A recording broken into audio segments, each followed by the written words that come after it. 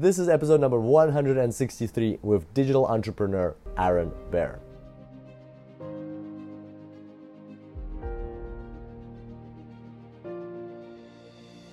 Welcome to the Super Data Science Podcast. My name is Kirill Eremenko, data science coach and lifestyle entrepreneur. And each week we bring you inspiring people and ideas to help you build your successful career in data science. Thanks for being here today, and now let's make the complex simple.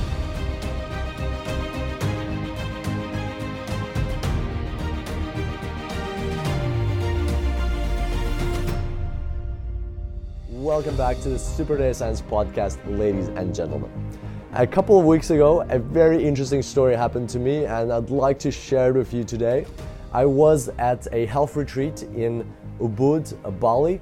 And it's a retreat where we fast for 10 days. Very interesting retreat. It's called Natural Instinct Healing if you're ever interested.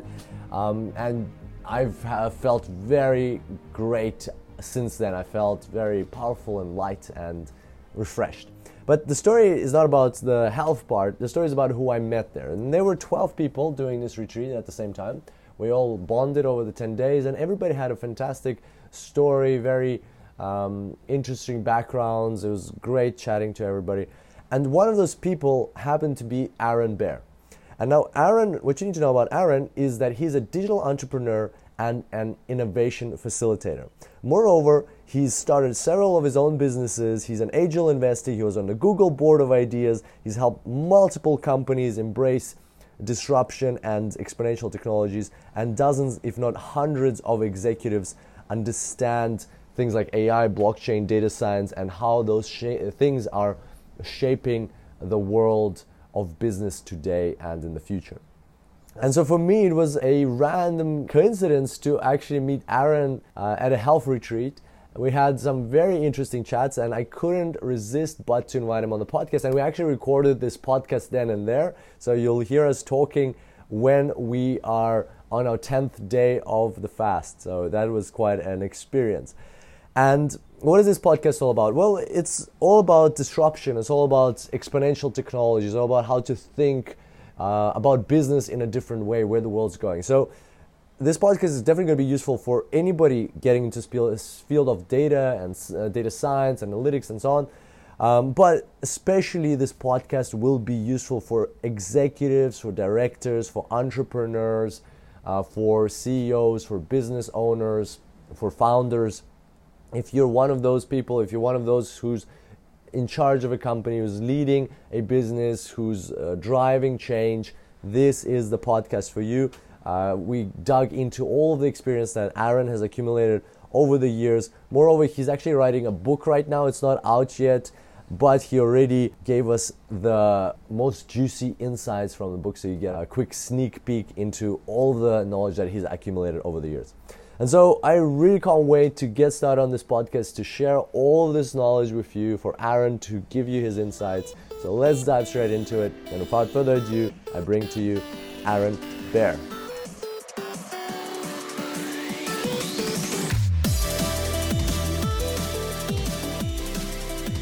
Welcome to the Super Data Science Podcast. Today I've got Aaron Baer. Aaron, welcome to the show. How are you going? Very good. Yeah. So first question, where are we? Where in the world are we? We're in Ubud, Yes. Bali, Indonesia, and we're at a wellness retreat together. Yeah, it's crazy. And like random coincidence, we met here, and this has been day 10. This is day 10, right? Yeah. That we haven't eaten anything in 10 days. Zero food in the last That's 10 crazy. days. Just juices, water, and broth. How's the broth? Yeah, broth's okay. Vegetable. Water's my favorite. Yeah. So if we're a bit tired, or you hear roosters in the background, that's why, right? So Aaron, super excited to have you here.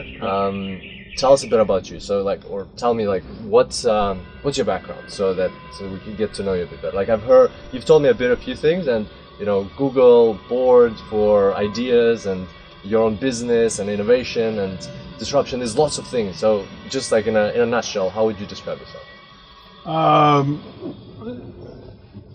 I'm an entrepreneur. I think I look at myself as a global citizen. I've traveled a good deal, and I would say becoming a spiritually awakened leader from the journeys I've had, and but at the core of it, an entrepreneur. I definitely understand the entrepreneurial process. I've helped hundreds, if not thousands, of companies start over my life as entrepreneur residents, and working in several different university systems. So very, very, very excited about the future. I'd even say maybe a futurist. Very much interested in exponential technologies and where they take us and how fast they're going to take us there. Yeah, that's really, really interesting. And you were on the Arizona State University as their resident entrepreneur. Yeah, I was the entrepreneur resident at Arizona State University and Thunderbird Global School of Management and Arizona Commerce Authority, which is our state entity. But in particular, that role allowed me to go in and out and educate. I had entrepreneurship classes, innovation classes, but I was able to create a program called Startup School for Arizona State University that their goal is to reach 1 million students. And basically built the framework for starting a business, which is the foundation for a new book that I'm writing. Okay, cool. How's the book going? The book's great. Yeah? For the first time in my life, I've resisted it for many, many years, and now it just is flowing. Nice. And you mentioned that you're almost done. You just need that one chapter that's left. Yeah, I think connecting it, this is part of the journey coming here, but connecting it to a higher purpose, but like connecting it to everyone in the world and that energy. I think looking at purpose-based companies, they've been on the rise, conscious capitalism, B corporations. I've been involved with a lot of those as of the last few years. And from that, some of them are very connected to something that's bigger than themselves, and some of them aren't. Yeah. And the book itself is about creating a self-fulfilling prophecy in a business, where a lot of people set up companies, but they don't set them up to grow, because of the purpose themselves, or because, hiring people and, gaining more sales and these different aspects of things all help a company grow. But how does it grow? How do you create a structure so it grows by itself? Oh, okay. That's very cool. And I like your idea of purpose, and so building businesses that actually bring meaning to the world, right? That do something for others. Yeah. So to break down kind of an outline of the book, we talk a lot about change and the disruption and really the exponential technologies that are disrupting every industry. Yep. AI, data science, blockchain, Internet of Things, all these things. You start putting them together. Now you got the building blocks for phenomenal new business models in the world, and it goes from really discussing really and understanding the disruption in the world to actually how do you innovate on that disruption? Because once you have knowledge of what's going on, you very much can see the next 2, 3, 5, 10 years of the things that are starting to stack up that are going to dramatically change the world and disrupt some of the archaic business models that have been out there for 10, 20, 50, 100 years. They're not going to make it through this next gap. So in that, after you innovate, it's obviously then define a company on purpose. What do you really want to change in the world? What do you really want to create in the world? And I think companies that take the time to really step back and say, who are the people they want to impact? And that's where we start to see these B corporations and conscious capitalism say, hey, we want to impact our employees. We want to impact our stakeholders. All these companies are now proving out through impact investing that they're being more successful than companies of past. Meaning companies that actually consider all the stakeholders are actually driving more revenue, driving more profit, because they start to become self-fulfilling. Yeah. Because any aspect of how you touch that company, it starts to grow. And that's what really got me interested in that. And then from purpose, as you define that, it's really about leadership and creating a shared vision, obviously developing the strategy and communicating that effectively. So often leaders, I feel like these are kind of the cornerstones of leaders, and often you don't see that much from very many leaders out there in the world. And then I think it's really going on to understand as leaders is to build it on a business model that works. So many startups, and I can say from students and other companies that have come to me, including major Global 100 companies now, their business models just don't work. I'm working with a global car manufacturer that they at least have now acknowledged that they're going off the cliff in 10 years. They're literally heading towards a place where these exponential technologies will disrupt what they do. And, to a small company that builds a business model not on revenue, but on users, but never has really a strategy to get there. So business models are very, very important. And there's not really actually that many different kinds of business models to explore. But I love taking companies through the business model because they often don't define their business model, which then they cannot communicate clearly the shared vision or the purpose of the company. And finally, it's about execution, which that goes from the development of the product to marketing to sales to service to full cycle and iterating on that. And execution is an important part of that growth strategy of the self-fulfilling prophecy because when things work, they just grow. And I think it's the missing step in all these books about scaling up and starting up and growth and all these things is you have to understand how all those building blocks fit together. It's not something that if you have one missing piece, you literally could have a cog in the wheel that your company just does not grow. And a lot of entrepreneurs are in that boat where they can grow it to themselves, to a certain degree, but as they build a team and as they start actually thinking of how do they scale up their business, they don't have the pieces necessary to actually do that because they don't understand the holistic aspect of a company and how it serves all individuals that touch it. Okay, wow, thanks. That's a great rundown. That's very, very detailed. Tell us a bit more. How do exponential technologies fit into all of that, right? Like, so what's the difference between a company that is growing, that has a self-fulfilling prophecy, that has a mission that changes the world, but neglects exponential technologies, AI, blockchain, data science, all the ones that you listed, versus a company that incorporates those into their model? And how do we do that? Well, part of that is customer feedback and understanding where the world's going and what you need to do to serve them.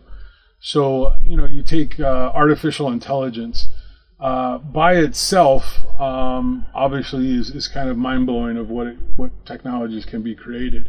But when you start combining it, with things, that creates that self-fulfilling prophecy. This is where exponential technologies, and the idea of self-fulfilling is that you get on this curve. There's so many companies on a linear business model, meaning that they're plugging away. Maybe they're doing 8, 10, maybe they're doing 20% a year. They're literally, they're happy in a heyday saying, hey, we're growing, we're doing what we got to do.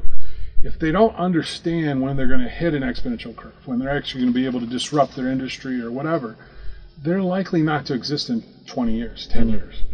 And so it's understanding these technologies that have the exponential growth, because as you add, say, a marketing automation tool, and there's a lot of marketing automation tools that are doing phenomenally well out there. As you add artificial intelligence to them, now they start working, without the human capacity. And now they start working into an exponential curve. So the reason these things are exponential technologies is because as you add them to traditional models and as you play with them, blockchain, for an example, well, how can we expand without human interference, and how can we serve our customers better? Well, how can we have trusted transactions? How can we have, basically trust on the internet? How does the internet reinvent itself with blockchain and some of these other artificial intelligence and other technologies? That's all happening. We need a new internet. Our internet was built off of, 40, 50-year-old kind of protocols that hasn't kept up with the technology itself. So all these things in companies that are thinking about the future, I think, and sprinkling in these technologies and playing with them, because I think first and foremost is just to understand the exponential technologies that are available, then actually going out and playing with them with your business model. And that's why the model I just described in detail is all about being iterated. At the end, I say, okay, great, you've got to the end of the book, now start over. Literally is a constant process of regrowth. And that's the self-fulfilling of it is, hey, let's reestablish our purpose. Let's reestablish what we're doing. A good example of that is Google. Yeah.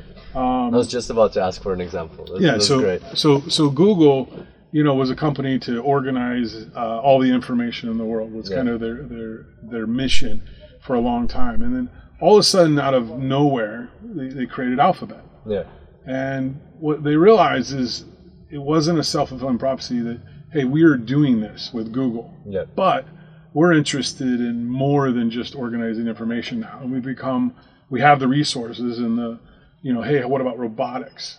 What about autonomous cars? What about, so Google is now like basically expanded themselves beyond, Google itself, the mission. So they had to create Alphabet. Yep. And that's the reason they created Alphabet, because now it gave them literally the ability as a conglomerate now, you could say a teenage conglomerate, because it's not that old, that they can go into so many different areas and basically play with these exponential technologies and actually be the winner or the forerunner, because they understand the mixture of these technologies and what it's going to create. Yeah, interesting. And on that, I wanted to ask you your view, because you're also an angel investor. Is that correct? Yeah, Yeah, and you mentioned your success rate is like just a bit higher than the industry standard of 10%.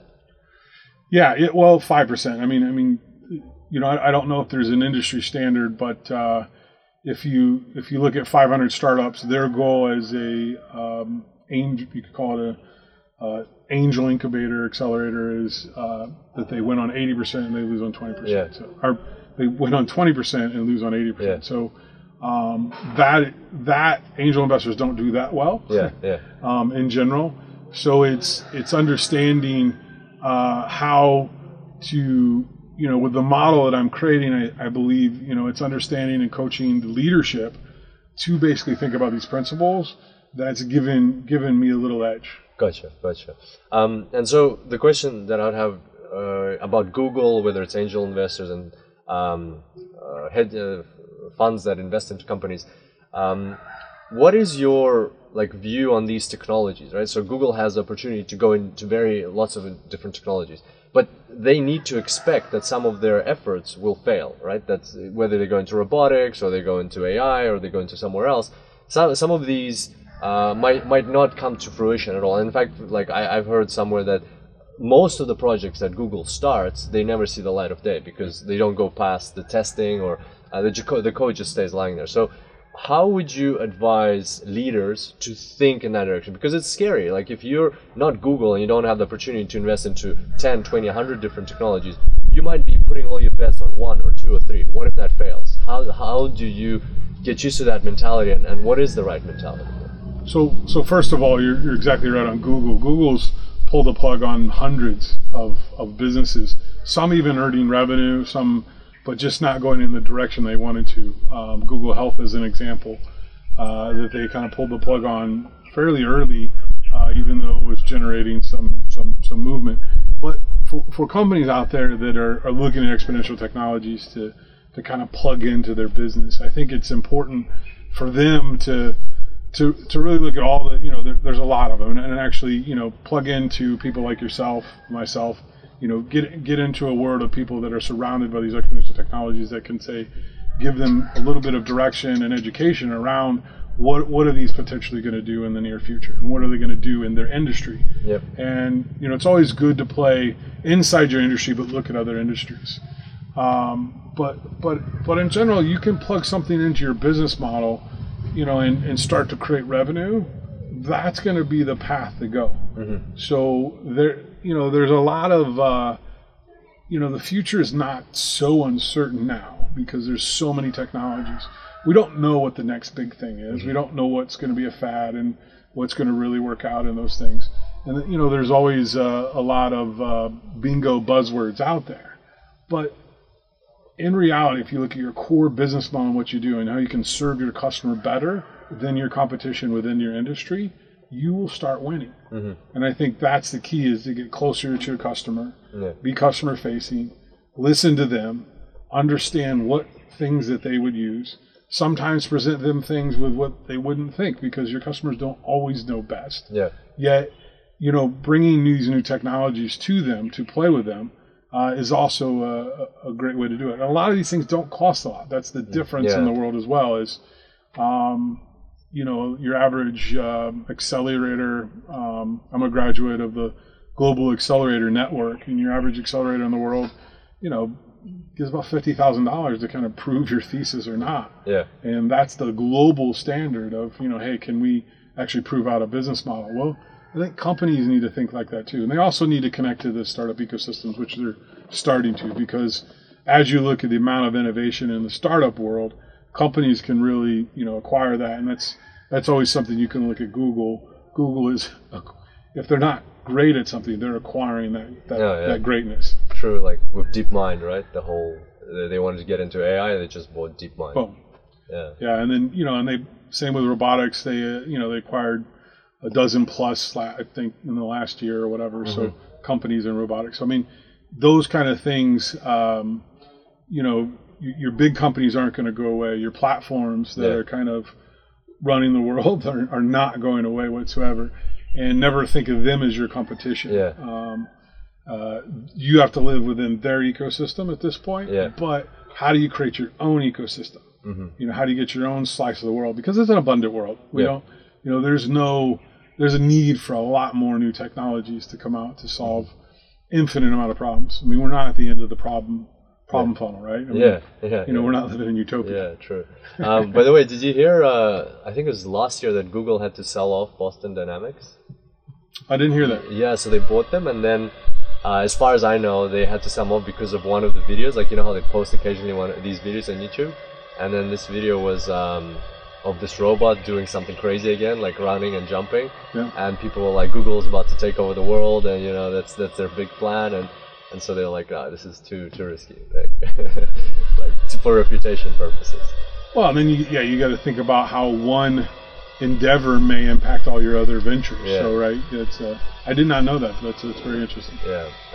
Okay, so that's a great mindset, and you're right, they're not expensive, right? Like with artificial intelligence, for instance, 10 years ago you would have to buy lots and lots of servers. Right now you just go on the cloud, get some EC2 instances from Amazon, and plug in your AI efforts and see what happens, right? Like 50,000 is probably plenty to get to test something, and that's important, is just understanding technologies. Then you can start applying it to your business model. But I think it all comes back to your business model. It has to be reinvented, and the likelihood of you reinventing it with an exponential technology survive. Yeah. And I mean really survival. And this is the average age of the company on the S&P 500 is gone down tremendously. I think it's down to 15 years now. It used to be in the 1950s, 67 years or something like that. So you see this plummeting of the average age of companies. So technology's life cycle has just increased the speed of things. Well, what that means is that you need to reinvent your business model, which is one of the biggest challenges facing corporate America and Fortune 500s. And that's where I've really taken the entrepreneurial mindset and exponential technologies, design thinking, and really brought it into some of these major global companies to help them obviously find a new way, because unfortunately with their bulkiness of tens of thousands or hundreds of thousands of employees doing something in the traditional model that works today, it's not going to work tomorrow. And they're at least now starting to recognize that, as different industries have gone off the cliff already. Yeah. And so, like, if you're not in an industry that's gone off the cliff, was going off the cliff, I don't know, like taxi industry, right? Like ride sharing came along, bam. Hotel industry, Airbnb came along. If you're not in one of those and you don't see the warning signs, you see that AI, blockchain, all these things are coming about, but you don't actually see a player that's disrupting you yet, that's probably going to come. How would you trigger yourself to think in a way to be that disruptor for yourself? How would you actually go about, like, where do I start? What do I what do I change? You're saying change the business model, but like, where does the thinking about that start? So Peter Diamandis, who is one of the founders of Singularity and XPRIZE and author of Bold Abundance. Bold Abundance, several different books. He has created something called the 6 Ds, which is first you go digital, and once something becomes digital, it can become exponential. Yep. So people in an analog business model, at best you can get linear, in a way you're growing at a high rate of 30, 40, 50%, maybe 100%, but you're not going to get exponential. And once something becomes digital, there's this period of deception, which I would even say the taxi industry and even the hotel industry has not fully been disrupted. There's this period where, it gets disrupted where markets get led by the disruptive technology instead of the main companies. Yeah, and exponential looks like linear at the very start. Like 2, 4, 8 feels. It looks failing. Actually, it's if you look at any exponential curve out there, any academic, it's underneath. And you can say that Uber and Airbnb and some of these companies are now maybe hit a period of disruption. Past deception, there was a period where people denied it. I think in certain parts of the world there's still denial, and there's still a reason, because taxi lobbies and all these different infrastructure restraints are keeping Uber back or Airbnb. Yet over time, the customer is going to demand and get what they want. And I think that's what we're seeing with the Uber as it continues to kind of slowly create its dominance everywhere except for in Asia. But nonetheless, as it gets past disruption, you get to a period where you're basically going to eventually demonetize it, democratize it. It's basically going to change the market. Where we look at exponential business models, the unfortunate part of technology is it destroys the monetization of a lot of different things. If you look at Uber, a taxi ride is much cheaper. Uber is much cheaper. I'm sorry.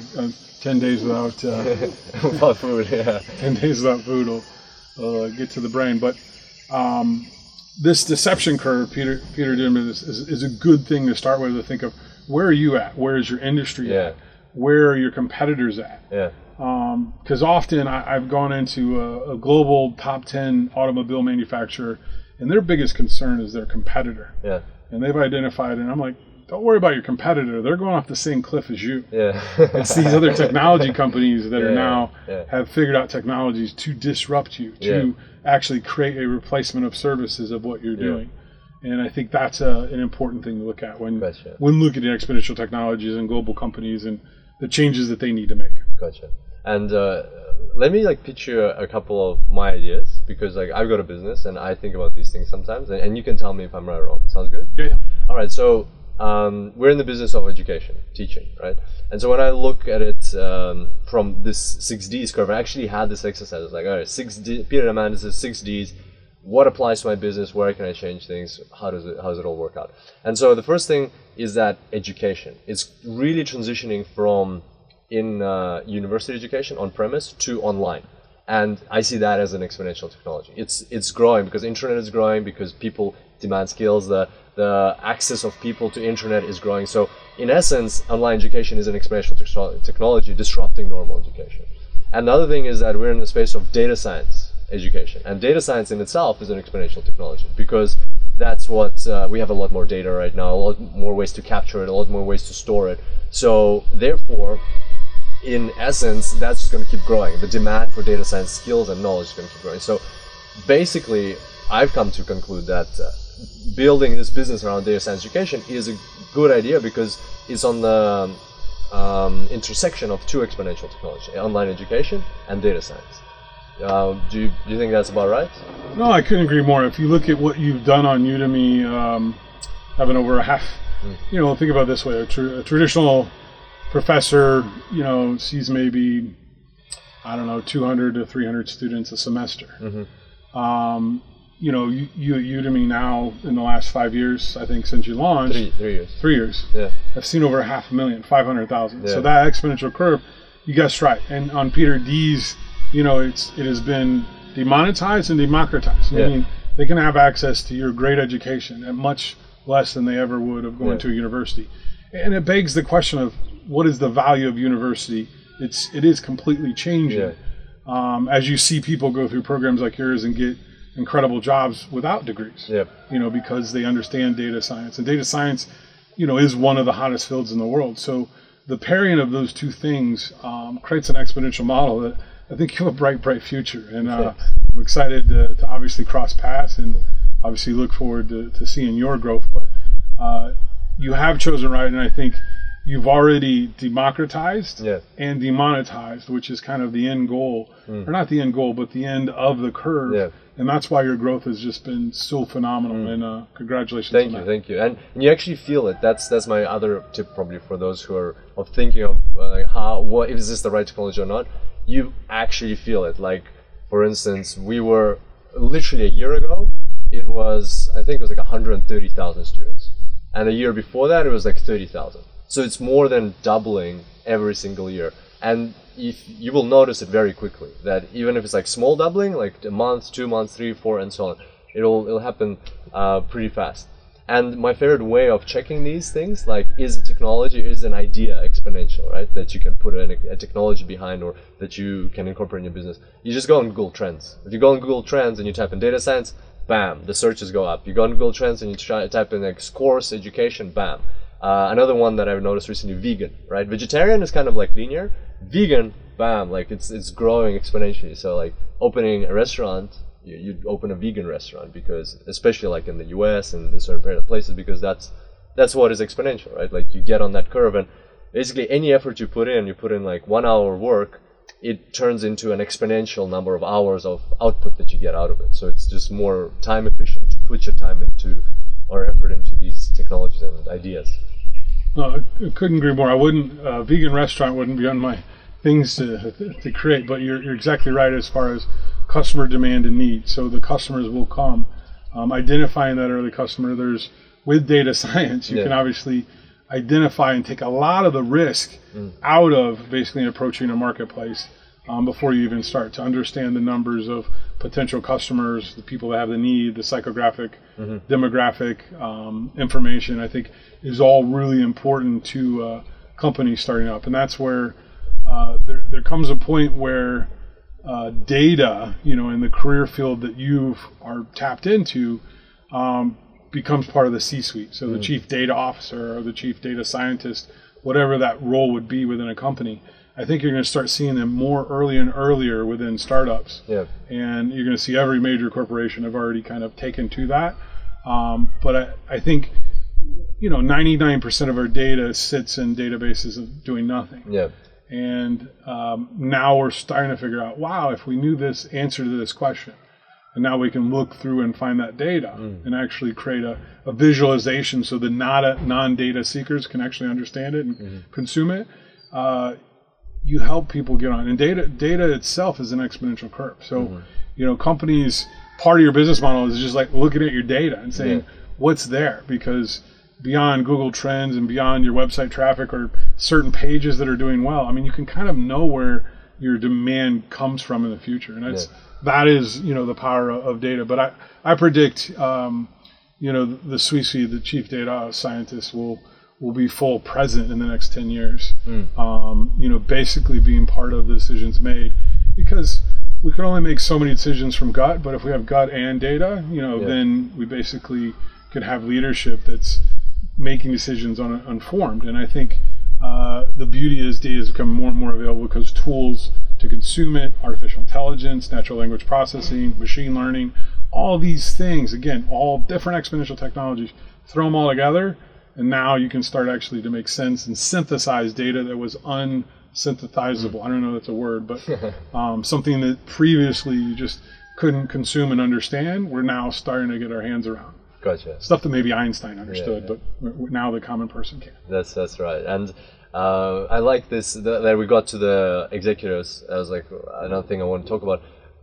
Let's talk a bit about the chief data officer, right, or chief data scientist in an organization. How do you describe that role? What do you envisage as the purpose of that role? Specifically, not like the daily task, like set up a server, buy this and that, but on the executive board, on the executive team or on the board, to how can they affect the strategy of a company? Yeah, I mean, I think in a way they replaced the chief information officer that was providing information, because data gets deeper, and I think they work across all the different entities within a company. If you think about the fads of corporate improvement, from total quality management, ISO 9000, lean manufacturing, Six Sigma. All these were really data-driven kind of things, and how do we actually, or information-driven. We didn't really have a way to kind of, now we're getting into this, say these are 2D models, now we're getting into 3D models where we can pair these things together, kind of figure these out, and that gets into figuring out data and where it does go. And I think as you look into the future, that data is going to give us insights on where the company needs to evolve, and that self-fulfilling prophecy that I'm talking about is you're going to have early indications. In fact, every business, I can tell you, I was in the job board industry in 2008, and we were growing, starting to have a nice linear curve of what we were doing, and we got to a point in March where our sales, and I'm a very data-driven person, our sales people just kind of tapped out. They didn't, and we started to slow down. So 6 months before the economy collapsed, I had indicators with the data that it was not going in the right direction. Like our business stalled and actually started a downward slide all the way down literally to zero. I mean, it actually, that company was one that we sold off. It was one of the failures that I learned the most from, because when you got to a point where we were actually looking at the data and understanding it, there was nothing I could do about it. And it was nothing that the whole world, like I didn't know we were going to go off a global financial crisis as we did, as I don't think very many people did. Yeah. People in Michael Lewis's movie definitely did. I'm trying to think what that. Well, I don't know that one. Money, liar. Nonetheless, we can cut that out. But I lost my train of thought. So you didn't know you were going off that. Yeah, cliff. So you go off that cliff, and the data said so. I think executives in the C-suite are going to actually have a lot more trend analysis, sentiment analysis, all kinds of different analysis that didn't actually exist previously. That'll actually help a company basically stay on that curve. Yeah. And I think that's what's very, very important is uncovering deep data to understand where things are going. It's not that hard to do, and I think you know that best. It's a matter of getting some tools, take your course, and learning these things, playing with these things, and just like any other exponential technology, it's going to lead you to places that you did not ever dream of, because it's going to give the truth in the data. Gotcha. I want to shift gears a little bit. You are an innovation facilitator, so large companies invite you into their executive teams, board of directors to train them on how to think like this, how to think disruptively, how to think about the business in terms of exponentials, and how to incorporate those ideas into the business to avoid running off a cliff. What would you say is your biggest challenge when you're dealing with executives? Well, I think executives only talk to executives, unfortunately, and I'll say it's not in all companies, but the walk around by management, and kind of learn from, and data does not get to those executives, unfortunately. And so, executives that I'm working with often have this very glossy, like I said, currently working with an automobile manufacturer doing 8, 9, 10% in each of their divisions. Things couldn't be better. The emerging markets, they're still growing quite a bit. Yet, if in their own circle, they're like, we're number one, we're the best. You can start to probably kind of figure out what this company is. But in that conversation among those executives, they're basically only talking to themselves. They've all been in their positions for 10, 15 years. So they don't have any disruptors from the outside. And I think first and foremost, what I do as an innovation facilitator is bring in disruption. Here are 10 different business models that are eating away and beating you at your own business model in one way or another. And they're on an exponential curve and you're on a linear. Then I really dive deep into exponential technologies and I share, what will these things do and how fast will they grow? And how are you in the deceptive period where you don't understand that these things are exponentially starting to take over your business? Where the mindsets of millennials and kind of the new consumer or the next consumer is totally different. So we introduce them to Gen Y. We introduce them to young people that they don't talk to. So we literally get in their face and the person says, I never want to own a car. And these people are like, well, you never want to own our car? You don't, but you have aspirations, and they just can't get their head wrapped around this fact that we live in a new world where assets aren't necessarily the only thing that we're looking to see. We're looking to see experiences. Yeah. This younger generation, and from there, I give them some tools to design, think, and how to actually apply these exponential technologies in new ways.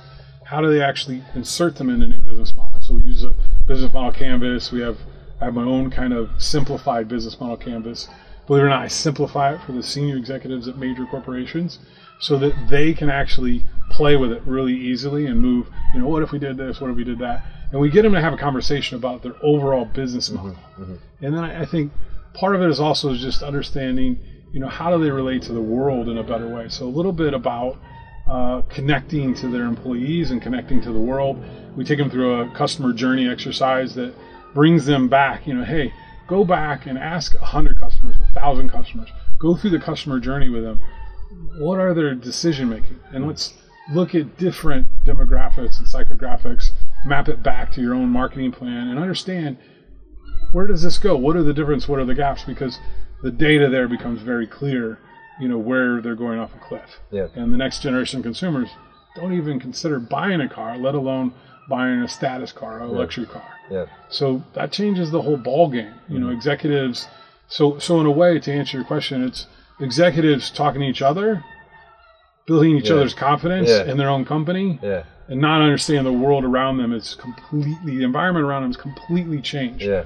And we see that every day, politically, economically, socially. I mean, every single thing is on an exponential curve to change because of the technologies that are being applied to that. Gotcha. So probably the tip would be for like an individual executive would be to not only communicate within the company with their peers, but to go outside and communicate possibly with other executives in business groups that are quite common, but also communicate with the layman, the people that are not in business, that are the consumers, that are different generations, to understand their perception and how they think about this. Part of the great thing of what I do at WDHB, which is a company out of Switzerland called Warm Decent Human Beings. Yeah.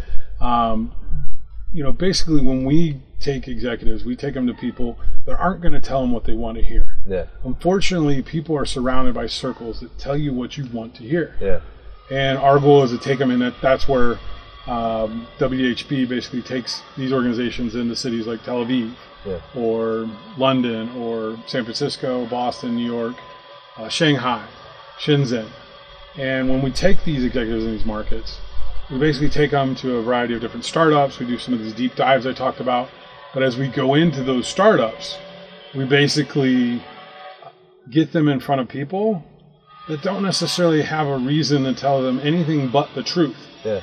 And we frame the conversation up in a way that creates honesty and creates a candid conversation. And I think that's where the mindset can change. When you hear something, as I say something and kind of bring an introduction to disruption, but when I say it, they're like, oh, okay, it's just another guy in a seminar or whatever. Then they go into 3 different companies and they say the exact same thing with the same language and everything. Doesn't matter where they're at in Shanghai. It does not matter in the world. Tel Aviv, Shanghai, London, does not matter. Copenhagen. That language of disruption and how they're changing and exponential technologies is impacting every single city in this world. Mm-hmm. So now you basically open the eyes of the executives to say, oh, wow. And you put them in front of millennials that basically say, I never aspire to have your car. Yeah. I never aspire to use your bank. Yeah. I never aspire, it's just not cool enough. It doesn't, it's not mobile enough. Whatever it is, it's like a shock to the system that over a week period of time of being an innovation facilitator, we take them and basically build a strategic plan of what are they going to do to change when they go back, because they have to start on a path to disrupt themselves. Mm-hmm. And that's very, very, very hard for executives. They need to create a support system, and that's why we bring groups of people.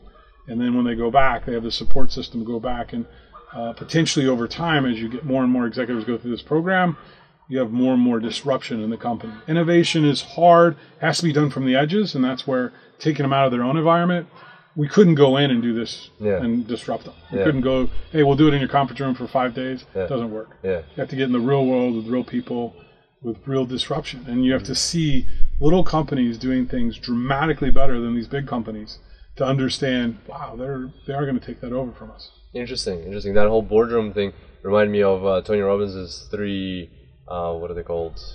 Levels of mastery. Like the first one is cognitive or intellectual.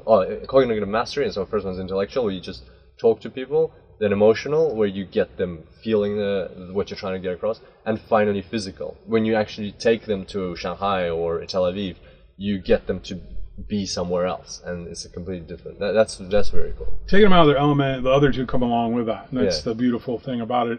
It happens faster. Yeah. There's a great Chinese proverb: traveling is greater than 1,000 words. I don't know what the exact thing is, but the idea is to get out and see the world. And I think that's been part of my mission, is to get out and see the world, because I think you can learn so much from people. And you can also learn so much about yourself, and then once you understand yourself, then you can apply that as a leader, to Tony Robbins' principles there, as well as to help being the disruptor. Because if you're not becoming the disruptor, you will be disrupted. Mm-hmm. Gotcha. Okay, so my next question would be, if you have like a big business, like let's say somebody's watching this, that they're an executive at a large corporation. One of the scariest probably things is the momentum that the business already has, right? Like it's great to talk about this, but for a startup that's just starting out, that are just building up, it's very easy to experiment, to try new technologies, to fail quickly, start again, and so on. They're much more nimble. I think the word there is nimble. Whereas for a big corporation, it's really hard to introduce change. You can even, like we said at the start, experiment with AI for $50,000 or something, and you get good results. But the whole process of integrating it into your business from start to finish is just a mammoth effort. How do you help executives overcome that psychological barrier? Well, I think there's so many ways to get at this. You can invest in, there's corporate partnerships at all accelerators and incubators today, where you can partner and see these technologies and, have a very small payment to kind of play and see, and first rights to invest in different things like that. You can create your own kind of incubation, within there. You may create your own competitor. Mm-hmm. You're likely to do it from the edge or outside of your company. Your company will kill it, because bureaucracy, or companies that have been around for 10, 15 years plus basically know how to reject change. I mean, that's their goal. Even though you look at organizations and a reorganization after reorganization to create change, to create disruption. The reality of playing with these technologies is you have to see them working considerably before you're ever going to bring them into your major business model. Mm-hmm. But and I guess that's in a way, if you look at the companies that are really growing, they're doing this. Mm-hmm. They're out there investing on the fringes. They're learning. They're actually getting their executives out there doing these innovation with WDHB and a few other organizations. Not many organizations that will do that. But once they've invested in that, it's the part of taking it back and the action of it. And I think most importantly, Deloitte has, I know you used to work for Deloitte. Yep. Deloitte has something something about the edges, in Silicon Valley. And part of that is you have to innovate from the edge. Yeah. And I think big companies, their biggest opportunity is to create the competitor themselves, and then basically overtake their own company. That only benefits their shareholder. Mm-hmm. Otherwise, investing in technologies or acquiring technologies that will get them there faster. Yeah. I think these are all part of the landscape of what companies that are really understand the exponential curve, what they're doing today. I mean, this isn't necessarily anything new. Acquisitions have often just been able to keep up with market share or whatever. Acquisitions won't be able to keep up with the exponential curve, and that's what's going to be interesting in the future.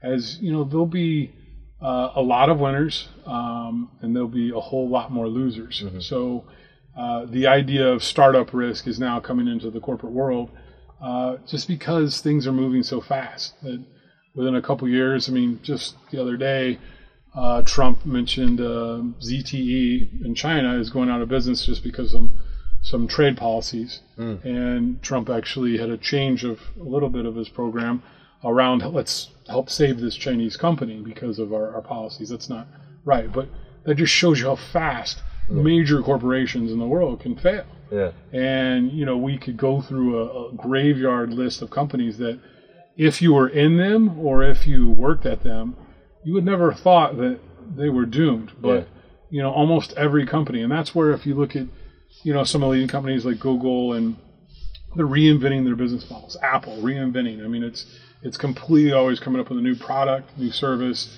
as well as how that service is delivered. You look at IBM, maybe they're not so great to reinvent right now, but they've done it a few times. GE is like the only company that's on the Dow 30 that, is still kind of plugging away. And they're obviously reinventing into a platform company for kind of manufacturing, which I think is a bold bet. But if you look at all their bets on their future, they want to become a platform company like the other major companies that kind of control access to the world. And, maybe they will, maybe they won't. But they understand they have to reinvent themselves. Yeah. And I think they're building those technologies from the inside out, and then obviously letting them gain some traction and then potentially bringing them into their business model. It's not an easy thing to do, just as any change initiative rarely works. Creating a new business model is basically a risky proposition. But again, it comes back to with data, with using exponential tools, you can actually obviously de-risk and the investments that you're making, and obviously be a little bit more iterative and lean than you are in your current business model that pretty much is very stable maybe, or feels stable. But if it's starting to lose ground, you're already on that downward curve. And unfortunately, there's a downward exponential curve, which is that corporate graveyard that many companies are on. Yeah, gotcha. Well, I think we'll end it there. That's been fantastic. Can you tell our listeners where they can find you, get in touch to get to know more? Yeah, you can aaronbare.com, AARONBARE.com, or my email is aaronbare@aaronbare.com. And welcome any questions or open to working opportunities or what it is. Definitely looking forward to engaging with more companies that are excited about exponential technologies and less resistant. Yeah, gotcha. And LinkedIn is okay to connect as well? Yes, LinkedIn. You can find me LinkedIn Aaron Bare. Gotcha. All right. Thank you very much, Aaron. Okay, thank you. So there we go. That was our episode for today. I hope you enjoyed it. Make sure to connect with Aaron on LinkedIn. And if you'd like to connect with him on a more personal level, or if you're interested in getting him on board to maybe help out your business with some of these challenges with the digital world and all of these disruptive technologies, then you can find him at his website, aaronbare.com, AARONBARE.com. And of course, all of the show notes for this episode, including the transcript, including all of the links, are available at superdatascience.com/163. And finally, if you have any friends who are directors, executives, business owners, or founders, and you think that they could benefit from the knowledge that Aaron shared in this episode, then forward this session onto them, and maybe you'll help them develop that mindset about exponential technologies that will help them drive their businesses forward even faster. Thank you so much for your attention today. Can't wait to see you back here next time. And until then, happy analyzing.